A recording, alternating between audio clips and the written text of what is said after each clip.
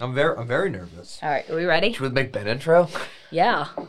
Welcome to the Swingdom. No! Band, get out! Hey, what's up, guys? This is a bonus Legendary Tales episode. I am your host, Isadora. In the room with me, I have Adam. Hello. And special guest starring today, my husband, Ben. Hi, that's me. Ben is the host of his own podcast. He is. He has a podcast called The Swingdom, which, if you haven't guessed, is not about swingers. It's about golf. I mean, maybe they did guess it was about swingers. Maybe they did guess it was about swingers. That would be interesting, but not as interesting as golf. And also awkward since you're my husband, and More I wouldn't want... This more isn't how interesting I'd than golf. introduce the idea of swinging to a podcast. Hey, you never know. Your friends might great. be into it. So, also worth bearing in mind, this is the first time we've done a 3-mic setup, so we're interested to see how this goes. Our first podcast was a 3-mic setup. That's true, but it was not actually a these- 1-mic setup with 3 people talking Yeah, into one microphone. Yeah. But we've our quality's improved a little bit, and because all 3 of us are here, no one is babysitting the dogs, so they are here too. And it's going to be very annoying, maybe. I've never sat at this part of the table before. That's just full of garbage. Just full of my garbage. All right, guys. So Ben is here today to tell us about the Masters, which is legendary both in the golf world and very much outside the golf world. So I think Adam and I are really excited that we don't have to do any No homework. talking. Just sit I'm here. going to sit here in just complete silence. No, he's nervous. He asked us to interject and at least be bantery. We'll be here. Okay. We'll be here for So, you. handing it over. Okay, yeah, so I don't really, I'm just going to sort of go with this however I go with it because... It's good that you listen to our podcast so you at least know the format. Ben's podcast definitely runs a little bit more off the cuff and a little bit more ranty than we do. So, Yeah, this is the first time I've taken notes in a while, so I'm excited to use these notes and do some actual... They look as well written as mine. We'll put them on a t-shirt. we're still going to do that. I like they're like I have think we arrows should. and things across the page. I've got things crossed off. Let's start at the beginning of what is now the Masters. Yeah.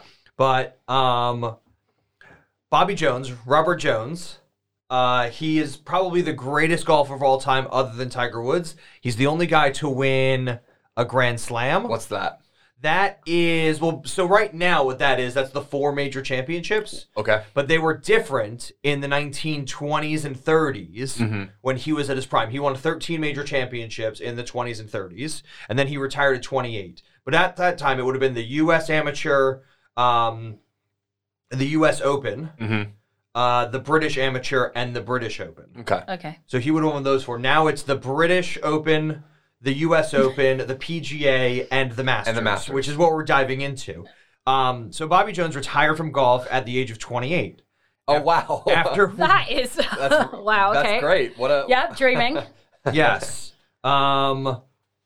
Yeah, I wrote 28 there. I'm pretty sure that's right. Yeah. That could be anything. Oh, I have to tell you, I sourced most of this from Wikipedia. That's great. We It's love great. it. We love Wikipedia. Wikipedia. We love It's totally Wikipedia. okay to source it. Sports Illustrated, Ooh. New York Times, USGA.com, and a bit from Bleacher Report. Very good. And also some from The Guardian. Ooh. We often have to source from But the Guardian. so I went to The Guardian. I was like, I just read this article on Sports Illustrated, and you just changed 2 sentences and called it your own. We love that. That was very, It's actually the basis of our whole podcast. That's our entire pot. So thanks, Ben. Oh, okay. Sorry for ruining that for you.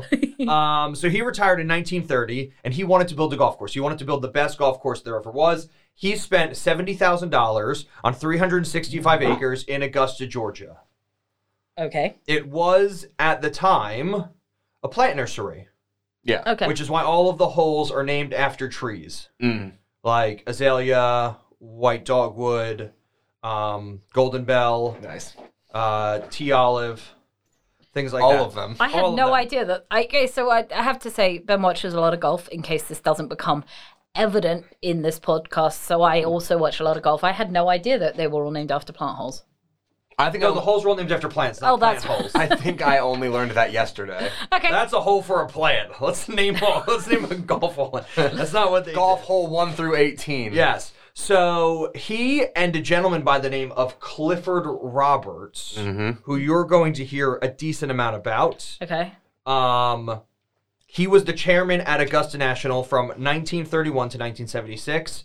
The interesting thing about what is now the Masters is that Bobby Jones didn't want to call it the Masters. Yeah. He wanted to call it the Augusta National Invitational Tournament. Well, it's certainly a lot less, and that was his oppressive thing. sounding. Well, it wasn't. He didn't want it to sound sort of like bigger than it's bootstraps. Okay, because it was a new. Because it was a new thing. Yeah. And then Clifford Roberts, who was a New York financier, eventually talked him into doing it. By the way, so was it known as the Masters from the very first tournament? No, the first 5 years, it was known as the Augusta National Invitation Tournament. Okay. And it's... Yes, from 1935 to 1939. And then in 1940, Clifford Roberts talked Bobby Jones into calling it the Masters. Okay. Okay? Yeah. So then there's not a whole lot of history on the Masters, and I sort of want to do like... Oh, good. I'm glad. We're done with the podcast. That was a 10-minute podcast. Thank you. No, and between sort of like the 1930s and the 1960s. Yeah. Okay. Because at that point in time, the PGA itself had what was called the Caucasian rule. Yeah. And like they didn't allow any black players to play basically between the 1930s up until the 1950s. What you're saying is there was a lot of history, there was just no good history. There was some stuff in the war where they converted parts of the golf course into like livestock or like bird victory gardens and things like that. Which is like fine. I mean, the whole that's positive. That's history. a positive spin, but I think that like golf in general has a history of exclusion as opposed to inclusion. So it's also, generally an old rich white guy sport. Yeah, and golf doesn't really start looking good in terms of segregation. You mean inclusion? Or in terms of inclusion. Oh, sorry. It looks really bad in terms of segregation. Yes, it looks really bad in terms of... Sorry about that. What I meant to say is like... I don't think we need to clear that up. I meant the good side of segregation, which there isn't any. That's what I meant. I meant like if I was to say, oh, that's great, I would mean like segregation is over. The great thing about segregation is that it is gone and we now call it inclusion. Okay. That's what I'm saying. Sweet. Okay. That was backwards. That was backwards. I know that was backwards. But thank you for the explanation. So I was worried for a second that I was sitting in a room with a horrible segregationist. So I was married to one. So I think the thing is you really can't delve into segregation and golf until the late 50s, early 60s. Because it was so... Was that because they weren't even letting African Americans play on the courses? I don't think... I mean, in the 50s and 60s, they weren't even letting them do anything, right? It wasn't just to do with golf. So in the 40s... Yeah. I'm going to start in the 40s. Yeah, that's... In the 40s, black men, African American men, qualified to play in PGA Tour events.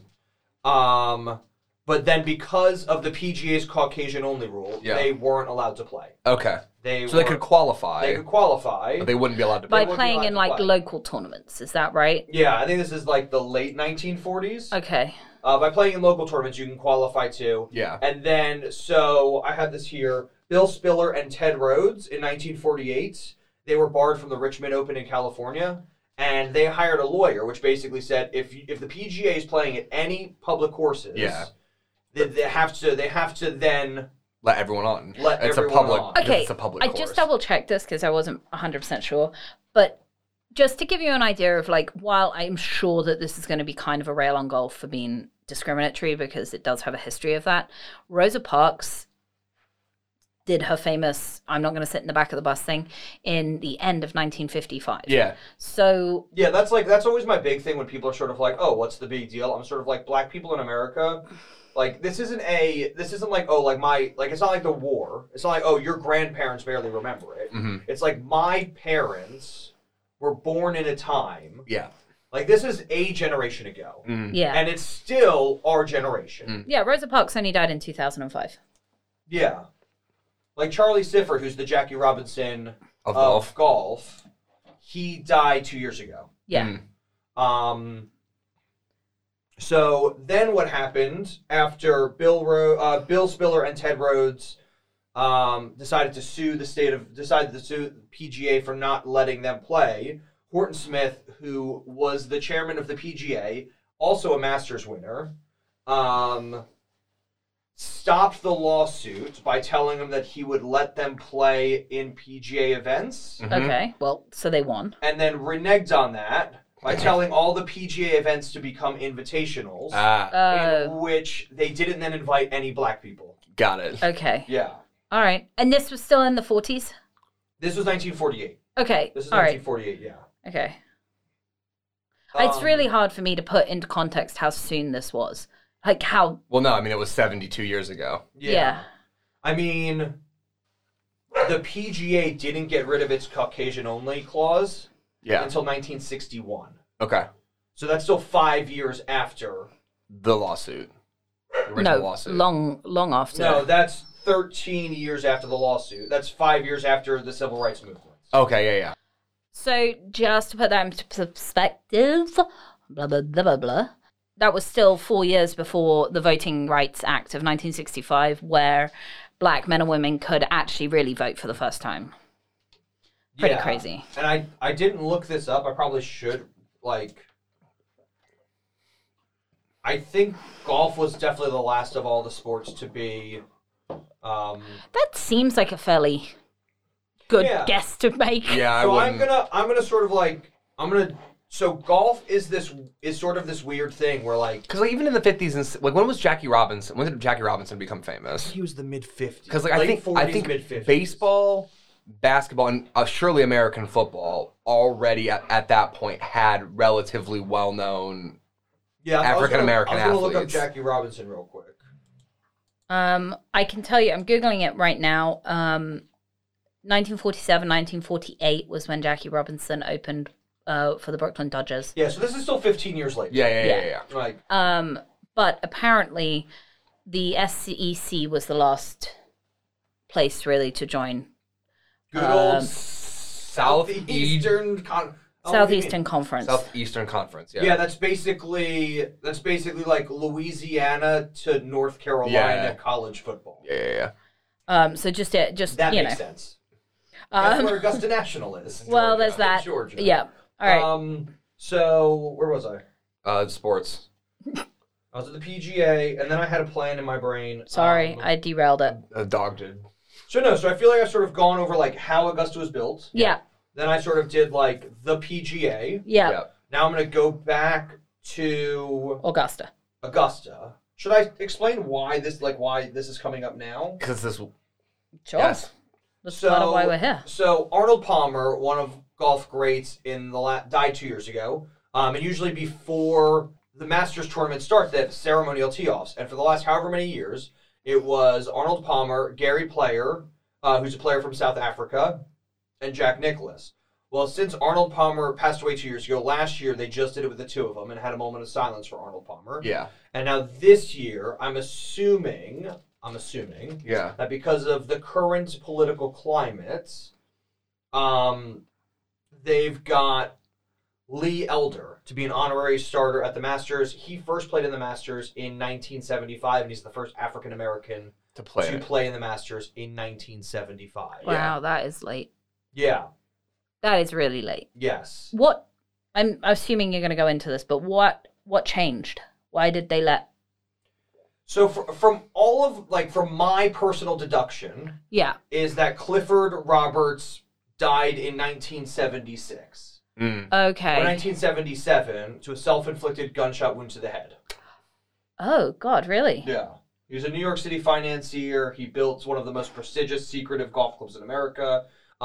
This is what I was going to say, is that like the Boy Scouts of America, like fraternities, like sororities, if you are a member-owned club of any sort, you can have your own rules. Yeah. Absolutely. You're a private business. Yeah. You are. You can refuse business. Yeah. Yes. And so Augusta National, PGA, and all this, that's basically what they claimed, is that they were not public businesses. Okay. And I'll get more into that towards the end. So the two sort of, I would say the biggest players in this is going to be Clifford Roberts, who helped build the golf course and gave it the name the Masters. Okay. He did a lot of good things for golf. Okay. He built Augusta. He built Augusta. It was one of the first golf courses to have mounds for spectators. It was one of the first golf courses to have leaderboard signs around the course so you can see what was going on. So it was like a spectator-built course. Yeah, and it was he was the first person to use red numbers for good. For for under and black numbers for over. Like, that's really uncomfortable when they talk about that. Like, so I didn't know that they did that, and I watched the Masters last year. Yeah. But I was watching when they played Bethpage Black last year on YouTube, and they keep talking about 3 years ago. No, they played it. It was 2 years ago when Brooks won, and he defended his PGA championship, whatever. And they were talking about avoiding the blacks as an expression for staying under par. Yeah. And I was just like, okay, it's good that we're putting it in context. I was like, but there's a lot of things like that, like minor tangent, like in theater. Yeah. Like, you call the black curtains that, like, hang on either side of the stage. Like, if you go into work that day and there aren't any of those and you have to put them up, you call those hanging the blacks. Yeah, that's, like, very weird. It is very weird, but that's like a... It's just it's a theater term. It's so strange. And just, like, so wildly inappropriate that, like... I don't know, things like that stick around. It's just like, because I heard them saying it, and I was like, this definitely aired in like 2018. This isn't from like the 1950s, or in golf 1974. 1970. It was just weird. It's just weird. Yeah. So back to Charlie Sifford. Yeah. He passed away 2 years ago. He's basically like the Jackie Robinson of golf. Yeah. Okay. He won. So he was born in Charlotte in 1922. Yeah. He started caddying at a golf course near him. He was making 60 cents a day caddying. Okay. He would give 50 cents to his mom, and he would spend the other 10 cents on cigars. Oh, cool. Pretty cool. And then I think, like, basically the pro there would basically teach the caddies how to play golf. Yeah. Yeah. Like, when, and that's quite common around the country. So he was still not playing professional golf. Apparently somebody talked about him and his mother. And so he hit that guy over the head with a bottle of Coca-Cola and then fled to Philadelphia, where then he started working on his professional golf career. Okay. What? Yeah. Something like, Charlie Sifford is a character you should probably look at. It's just like a comic book villain. Yeah. Or hero. Hero. Like a Marvel anti-villain Don't hero. talk about my mom. But Charlie Sifford's has always been very angry about the Masters. Yeah. Like, when he's like, people ask him about the Masters, he's like, I'm in the Golf Hall of Fame, why do I care about the Masters? And the reason that is because he won multiple times. He won in 1967 at the something Open, and then he won in 1969 at the Los Angeles Open. I wrote it down. I just didn't. Is it Houston? It's all right. Ben and Adam are related, so this is why their note-taking ability is quite so clear. Ben's and way concise. worse than mine. Hartford. He won at the Hartford Open. That's in Connecticut. Yeah. And he won in 69 at the Los Angeles Open, and both times, even though winners of professional tournaments get invited to the Masters, it was basically like, it was only like the first 15 tournaments. Oh my God. And the Hartford one was like the 16th. So he didn't ever play at Augusta. He never played at Augusta. Well, I'd be bitter about that too. I'd be really mad about that. And he claims to say that Clifford Roberts once said to him that as long as, this is alleged, that as long as he's the chairman of Augusta, all the players will be white and all the caddies will be black. Yeah. And actually, he was utterly correct in saying that. Even though it's a reprehensible thing to say, he actually did manage to, I guess, keep his word. Is that the way for... Well, this is the thing. Like, he supposedly said that to... I've already forgotten his name. Who? The Jackie Robinson of golf. Charlie Sifford. Charlie Sifford, yeah. So he said that to Charlie Sifford, or he... Yes. Okay. He allegedly said that to Charlie Sifford, yeah. Charlie Sifford is the only person who can corroborate that. Okay. He's now dead. So no one can corroborate that. So, well, if you ask Charlie Sifford, you could corroborate it with him. The Ouija board. We're going to do a seance. Yes. So, and this sort of goes back to, like, Robert Clifford. It's really hard saying, like, Clifford. Because it's Robert... Charlie Sifford and Clifford Roberts. Clifford Roberts, who started in 1934 when it opened, all of the caddies had to wear white jumpsuits with green hats. Yeah. That was basically so you can tell them apart from... the pros. No. Right? From, like... It was to make them look smarter, to give them uniform. Oh, okay. But people then argue that it's, like, the same uniform... that prisoners wear. That prisoners or, like, the garbage men in Augusta would wear. Yeah. And, like, it was, like, a low class, and they were like, oh, we're doing it to make them look smart. You can go either way with that. I'm going to go sort of, like, on the offensive for Clifford Roberts for, like, basically every time that he made the pool for American golfers smaller at the Masters, he did encourage more international play. Okay. So, like, he got Gary Player from South Africa over to play in the Masters. Yeah. South Africa, a famously inclusive country when it comes to their race wars. Inclusive race wars? I think, but Gary Player, I think, is one of those. apartheid. Gary Player's one of those guys who's, like, I'm pretty sure he was on the forefront of, like... Oh, I'm sure he seems like he was definitely everything I've ever heard about him sounds. Yeah. So basically that's the argument for Clifford Roberts is that every time the pool got smaller for Americans, which happened to keep out Charlie Sifford. Yeah. Like, he was making it more inclusive to an international I audience. see. By saying that they would only take X number of American players so that the black players didn't qualify, he still had to fill out the field. Yeah. So he would therefore offer more invitations to European and... Okay, Asians, I see what you're saying. It still seems ironic that as the only black people he would fill as caddies were the only black people, he felt identified that they were caddies even more further by dressing them in a jumpsuit. That's something, as I was reading like the Sports Illustrated article and the New York Times article, is like there are mentions of when black people go to Augusta, they automatically feel uncomfortable because the majority of the patrons are whites, and the majority of the staff are black. Yeah. Like, they're like, the only black people you see are going to be wait staff. Yeah. Yeah, I mean... Or maintenance. That's pretty awful. So... and it's a self-fulfilling prophecy, too. Yes, it's awful. I mean, the other side of it is, like, they're giving jobs to, like, in what could be a low-income area to low-income families. Yeah, no, I don't... Augusta only exists because Augusta is there. Yeah. Because the golf course is there. It's like the university syndrome. Yeah. With a golf course. Exactly, yeah. I know. It makes so much money in, like, 2 weeks. That's interesting. Like, I'm sure that's absolutely true. I've obviously never been. But whenever they show footage of, like, the Greens team, or they're always white people, like, running the field equipment. Okay. You know what I mean? Like, they're not giving them, like, the high-paying jobs at Augusta. It's... Yeah. No, I mean, certainly Augusta has built up an economy at Augusta and employs a lot of people. Yes. But... Oh, I forgot to mention this. Clifford Roberts also said publicly that to make an exception would be discrimination in reverse. Okay. Okay. Great. Absolutely incorrect, but... Yes, I agree with you, not him. It's not a good thing to say. Discrimination in reverse. Yeah. So now we're getting to about the time. This is like the late 60s.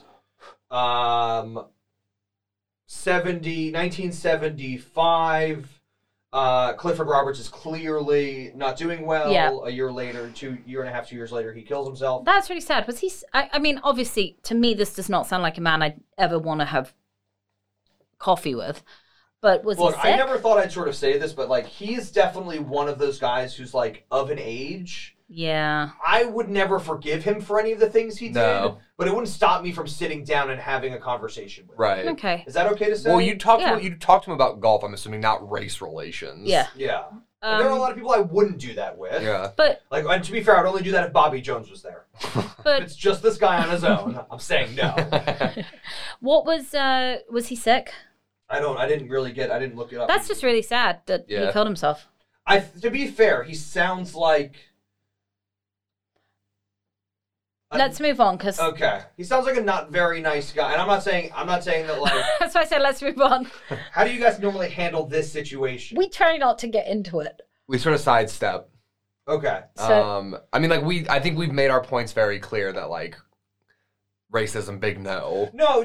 But I'm curious if, like, the times they are a-changing, like, was, like psychologically detrimental to him to the point of not wanting to be on Earth anymore. No, that's what I was trying to figure out. Like, he was like, oh man, I've been a really horrible person. No.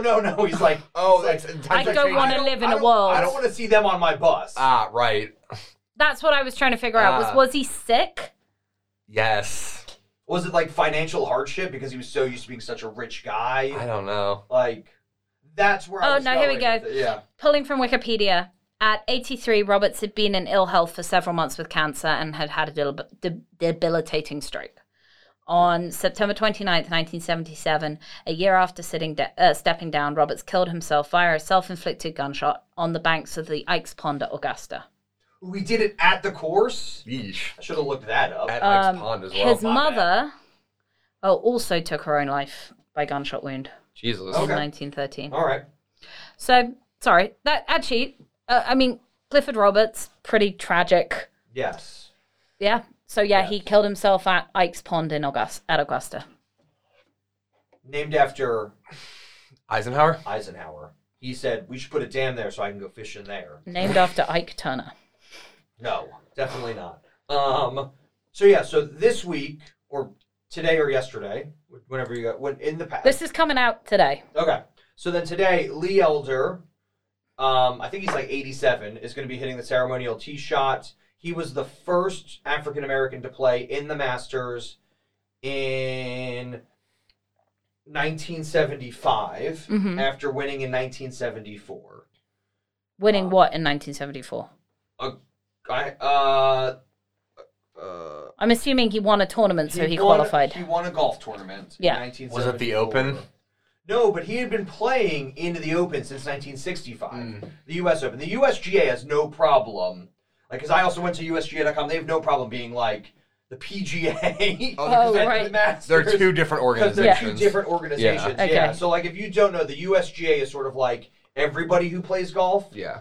The PGA is the Professional Golfers Association. That includes everybody from tour players all the way down to like the guy who's like qualified to teach you golf in America. And then you have the Masters. Okay. Which is like its own entity. Like this is not like it's not a part of the PGA. Yeah. Or the USGA. They have their own contract with CBS.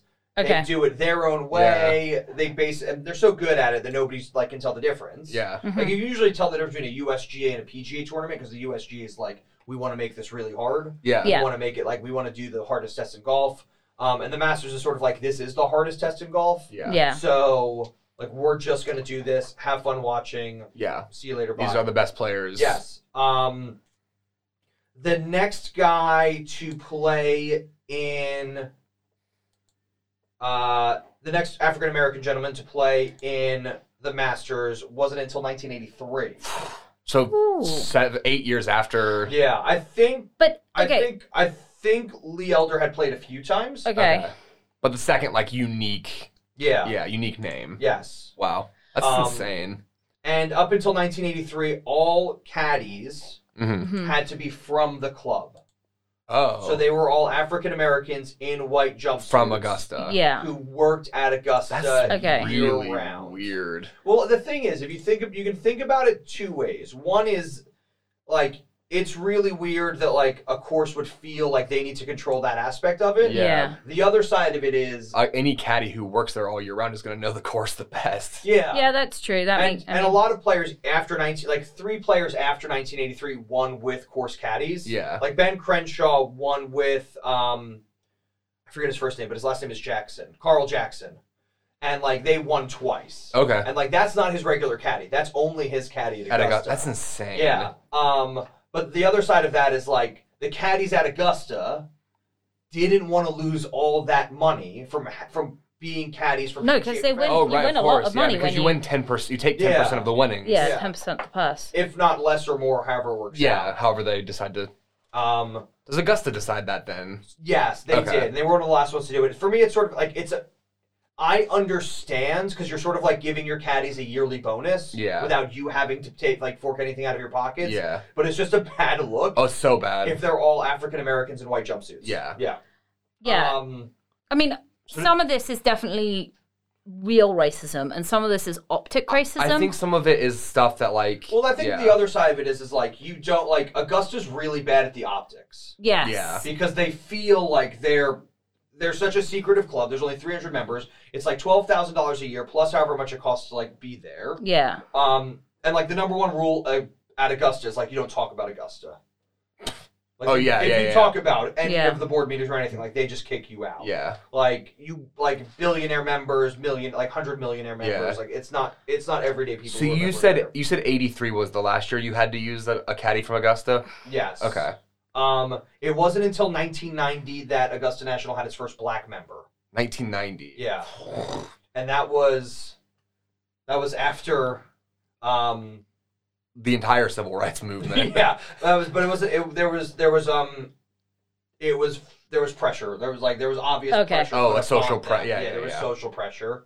Obviously. Tiger Woods was the first African-American winner of the Masters tournament in 1997. Okay. I tried to look up who were like I'm not sure, this could be totally wrong. Okay. But I tried to look up who was the first African-American winner of the British Open, and I think that's still Tiger Woods. Oh, really? Like, I think... So, but It's a bigger problem with golf. I was about to say, this is a systemic problem in golf that really Tiger Woods has now slightly opened the door, but he was definitely groundbreaking in... Especially in the 90s. I will say, not only in being black, but being fit and young. Being the best golfer. Yeah. Well, but he was also, from what I can understand, one of the first golfers that was a true athlete. Yeah. Yes. Yeah. Like, ran, lifted weights. Yes. He worked at it in the same... Yes. Yeah, same I think way. Gary Player back then was all about fitness and working out, but no, it was a country club sport. It was just it wasn't like a thing that people obviously took it seriously because they were winning tournaments and stuff, but but it's still not seen as an athletic. It's still not seen as an athletic endeavor, particularly. I would argue that it is, especially if you're looking at players like Brooks Koepka or Bryson DeChambeau or DJ. But I'm looking Rory, at on the lowest level, on the lower level. Yeah. Like, if you are a low-level, play your, village football team, you're going to be viewed as more of an athlete than if you go and play around a golf. Yeah. And part of that's because golf is great, which is you don't actually have to be fit like a football player to play it. You don't have to be... Yeah. But the fact of the matter is, it is an athletic sport. Yeah. But Tiger, I think, was the first person to really hammer that home to people.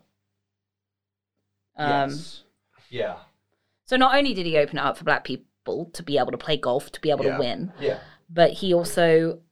I mean, he's entirely he helped Nike become sort of the first golf brand that was it's okay to start marketing to black people. Yeah. He's legendary in his own. I mean, he's legendary, probably one of the most legendary people we've ever talked about. On multiple levels. On multiple levels. Including in his indiscretion. Well, yeah. But certainly, I think if you look at the people we've talked about, he's up there as much as Amelia Earhart or anybody else that was groundbreaking. He hasn't disappeared yet.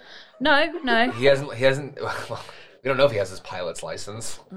Yeah. He's not DB Cooper. Sorry. No. Okay, I digressed on how, obviously. So it was 1990. Augusta had its first black member. That's insane. I know I read why, but now I can't remember. I can't remember it. So okay. Sorry, I will. What do you mean why? Oh, because they got social pressure from. Yeah, there was social pressure. Was that from the PGA and the USGA, or was it just it was the 90s? It was. Augusta needs to stop being. I think the guy he was a former professional football player who became a politician in Pennsylvania and then was wealthy enough and I think it was there was a bit of pressure and they were it's okay for this prominent black member of society to join our club. Yeah. They didn't have their first female members until 2012. It was 8 years ago. That is ridiculous. It was the CEO of IBM, Condoleezza Rice, and a financier out of South Carolina. I forget her name. Yep. And then they actually took her membership away because she bragged about being a member too much or something weird. I just looked it up. Augusta invited and accepted its first African-American member, television executive Ron Townsend, in 1990. Oh, I know that name. After Shoal Creek Golf and Country Club, an all-white golf club in Alabama, refused membership to him. Okay. And it opened up the argument at that point of... But Shoal Creek they just had the PGA Championship there, and they got a lot of flack for not having black members. Yeah. And so Augusta was like, we'll get in front of this one. Oh, man. So this is the first time they got ahead of the optics, but basically. You still aren't, because it's still 1990. Yeah, exactly. You still look bad. Yeah. And it's one person. Yeah. Yes. Yeah. So 2012, first female, Condoleezza Rice is one of them. So they're not only is she and Darla Moore was the other one. Is Darla Moore, is that her name, the financier out of... Yeah. You're probably just looking at the same... Did that article up? No, I'm just pulling it up because Ben did, I will say before this, did ask me whether I can do semi-fact checking. Semi-produce. Semi-produce as we go. But there are still there's still things like this, like 2016. Yeah. Muirfield, which is a golf course in Scotland, which does host the British Open. Yeah. They had a vote to see whether or not they should let women in 2016. Ooh. Yeah. And voted it down. But you see, what kind of... I mean, obviously... No, but this is the cool thing. The cool thing is the R&A then took the Open away from them. Well, that is great. Yeah. That is great. But, I mean... St. Andrews like that as well? But what does it say? Not, Racism, horrific, but I do think people forget how sexism is also still very much alive and well. Yes. The first female caddy at Augusta was George Archer's daughter, Elizabeth, in 1983. Mm-hmm. It was her 21st event carrying the badge for her father. Nick Faldo's wife is his caddy, right? Okay. Yeah. And then I'm sort of getting to the end of this. That was 2016. 2019, Augusta National held the 2019 Women's Augusta Masters. Oh, I watched that. Yeah. And it was a 3-day tournament, and it was great, and it was fun and everything. But like my overwhelming reaction from that was like, when do the pros get to play here? Like, how many pros would give up their pro status to play Augusta once? Yeah. I don't understand. What was their reasoning? Because I do remember that happening, and I remember being surprised by how controversial it was. What I understand, it wasn't supposed to be that controversial. I think they were just sort of putting out a testing.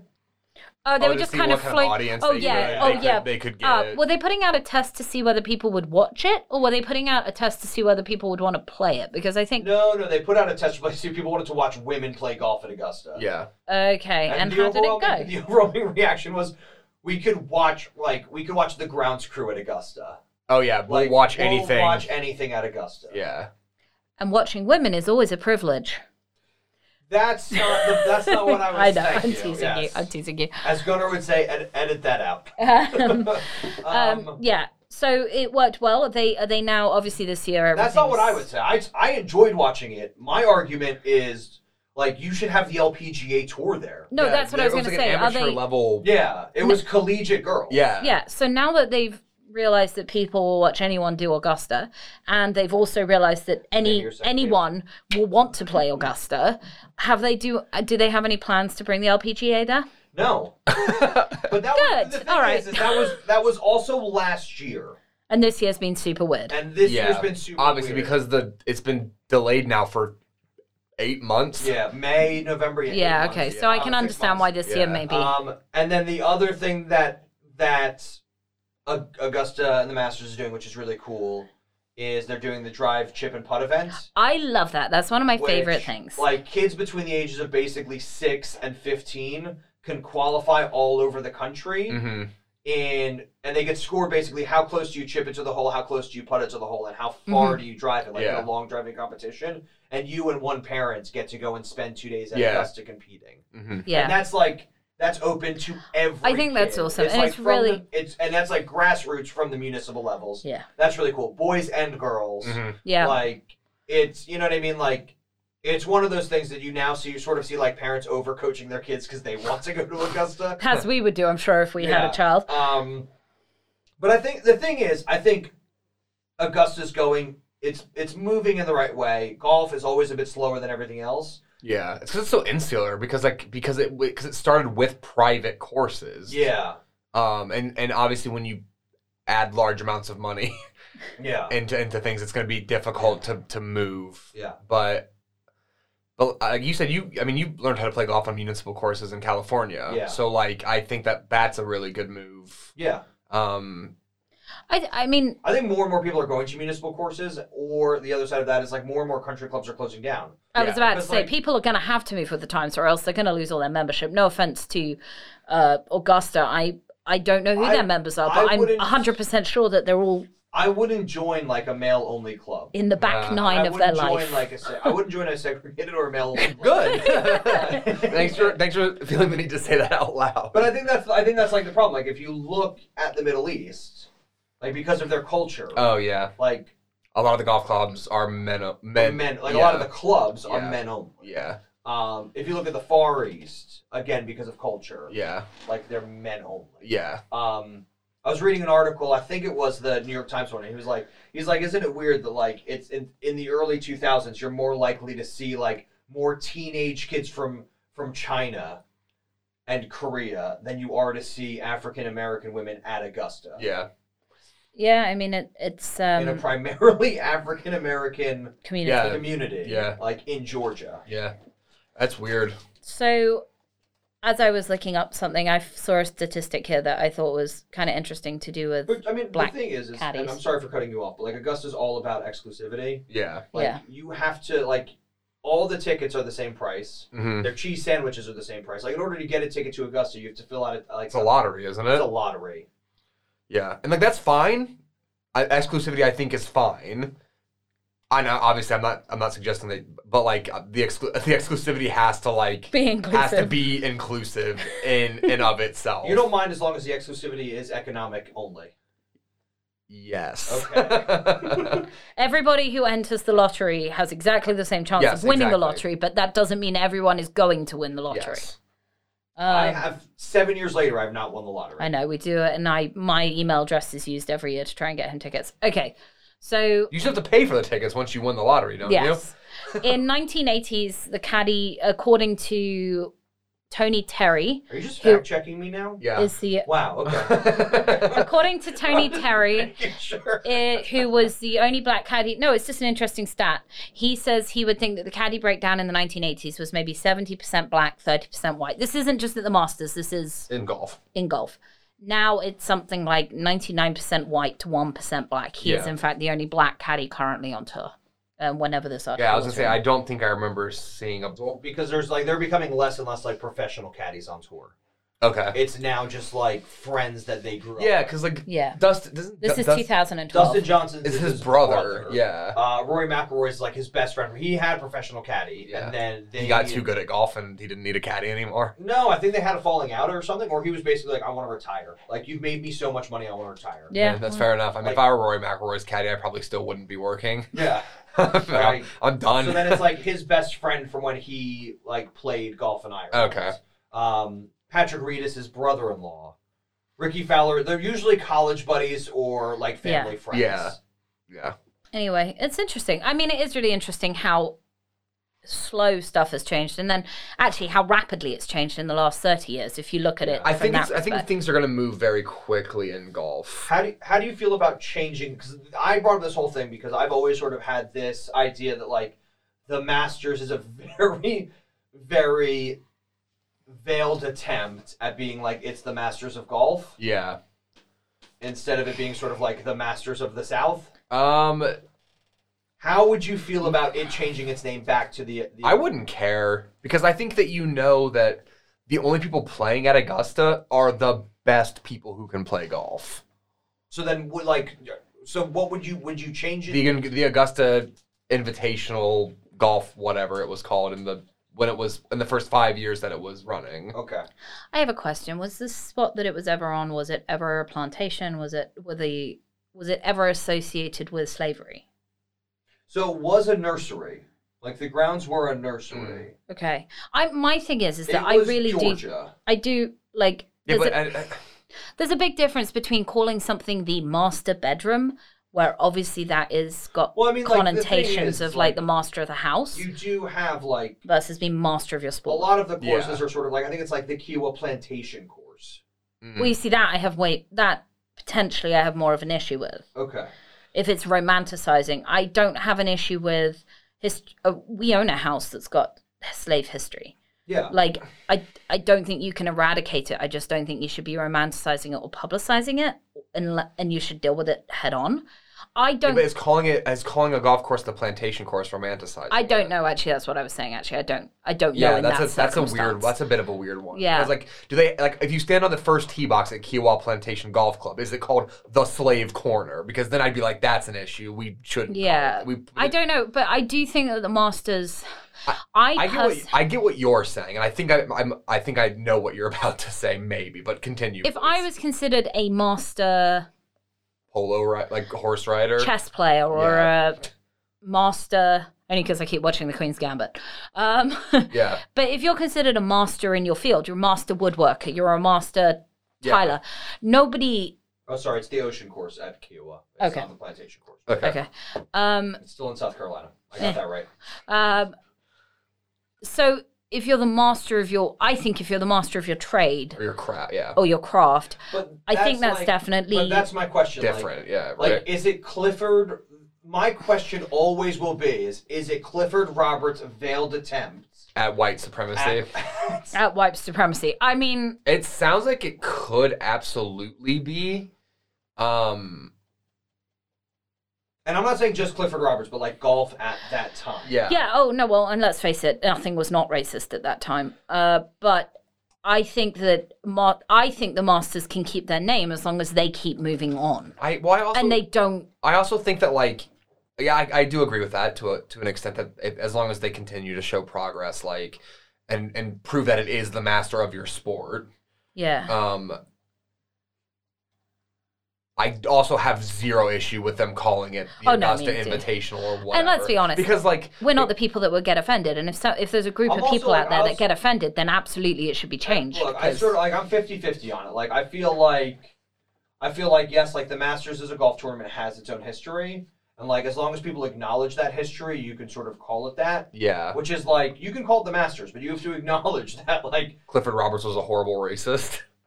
Yeah. According to people around him. And some of his decisions. According to people around him, some of his decisions. You know what? Oh, God, I was about to make it. Well, I just don't want to, because, like, the thing is... I was just about to say, he might have done the most... Sifford allegedly said that this... Yeah. And I just want to say, yeah. So, like...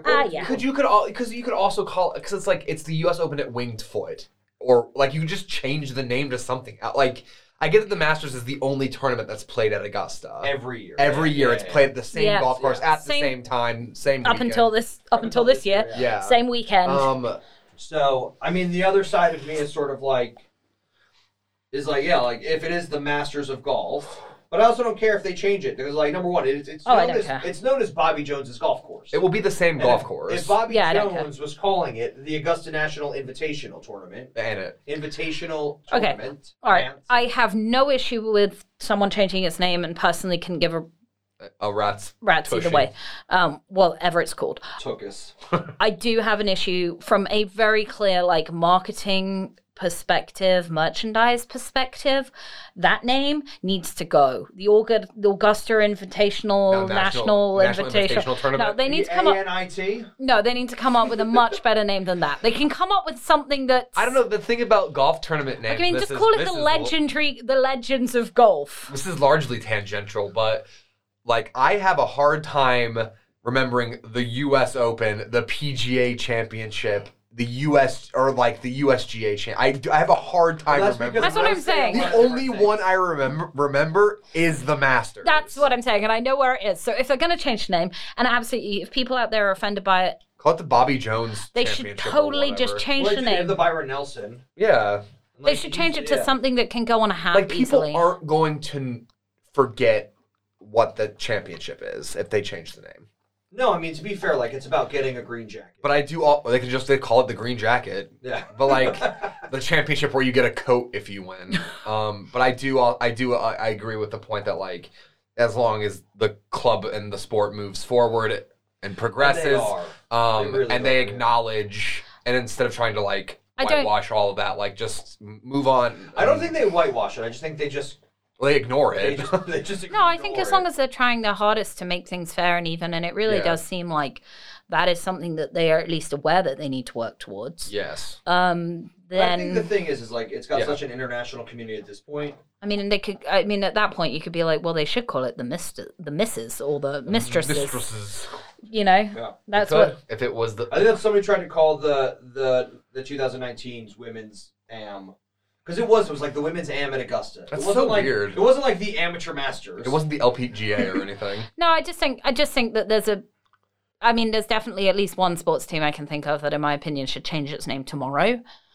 Because. Well, no, I mean, the thing is, but this isn't necessarily the Washington Redskins. That would be the one. They've changed it. Oh, they did? They're now just the Washington football team. They lost that lawsuit. Okay. I think they're still the Cleveland Indians. Yeah. I think they're still trying to figure that out. Yeah. I think they're trying to figure out. They got rid of their mascot. I will say the mascot was the super offensive part of that one. They got rid of the mascot, and that's all I remember. Because it's just they just use the C now. Yeah, I think most people just call it the Washington football team now. Well, you know, like that to me is so far beyond. It's a racial. Okay. It's a slur. It's a racial slur. There is no defensing it. It's not like, I mean, if someone referred to me as the master of something, I'm not going to be offended by that. No, I think a lot of people put a lot of time in apprenticing, learning, going to school to become like master whatevers, and this is talking about master golf. Yeah. Well, you want to talk about your master's in business. Yeah. Like, well, you want to talk about the amount of time it takes to become a professional golfer as well. Yeah, I think masters is a name beyond. I think the use of the word masters has so many diverse meanings that you can't. It's not like using the word redskin, which has one meaning and it's offensive to everybody. I think the thing that sort of came across to me mostly through this is like how hard golf tried to keep people out of golf. Yeah. And the other side of it that sort of like hit me the most wasn't sort of all the facts, but it was like the reading of whether or not black people feel comfortable at this golf course. And they just sort of said they don't. And that is much more important to be addressed than any name. Unless the name is what makes them feel. Again, I am also not black, and I haven't talked to every black person that's ever been there. No.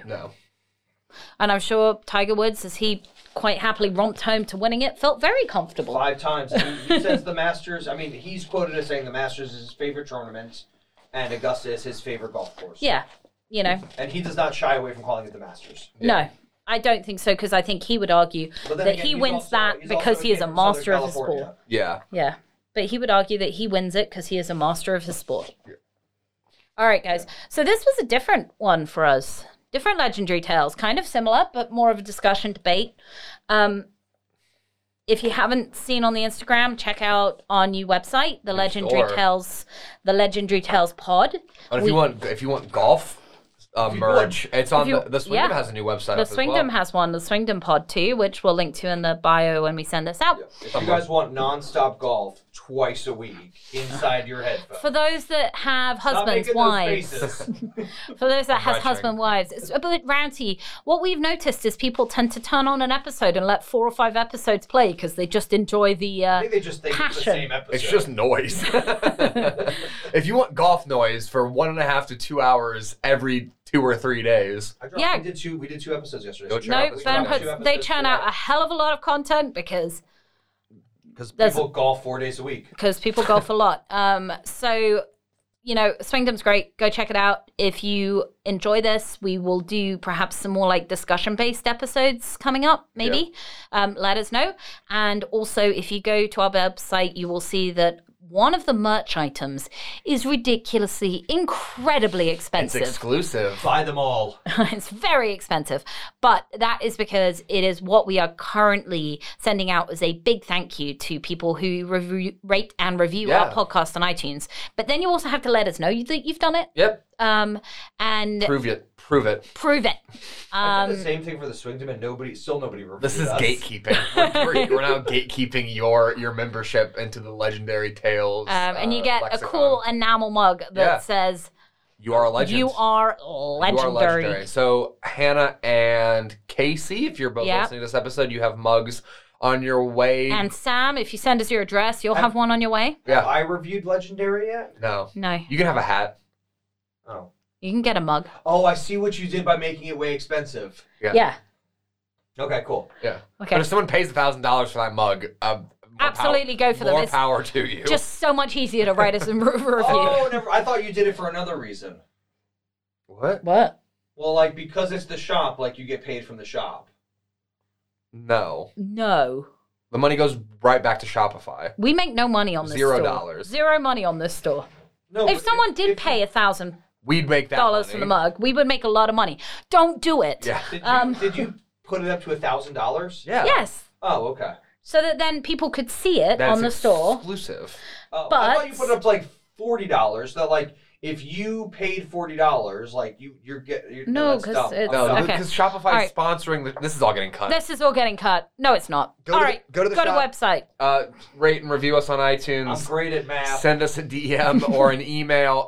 And Sam, if you catch this episode and you want a mug, shoot us your address in the email. From All right. Sacramento. Sacramento, Samantha. Bye. All right, bye. Bye. Bye. Golf.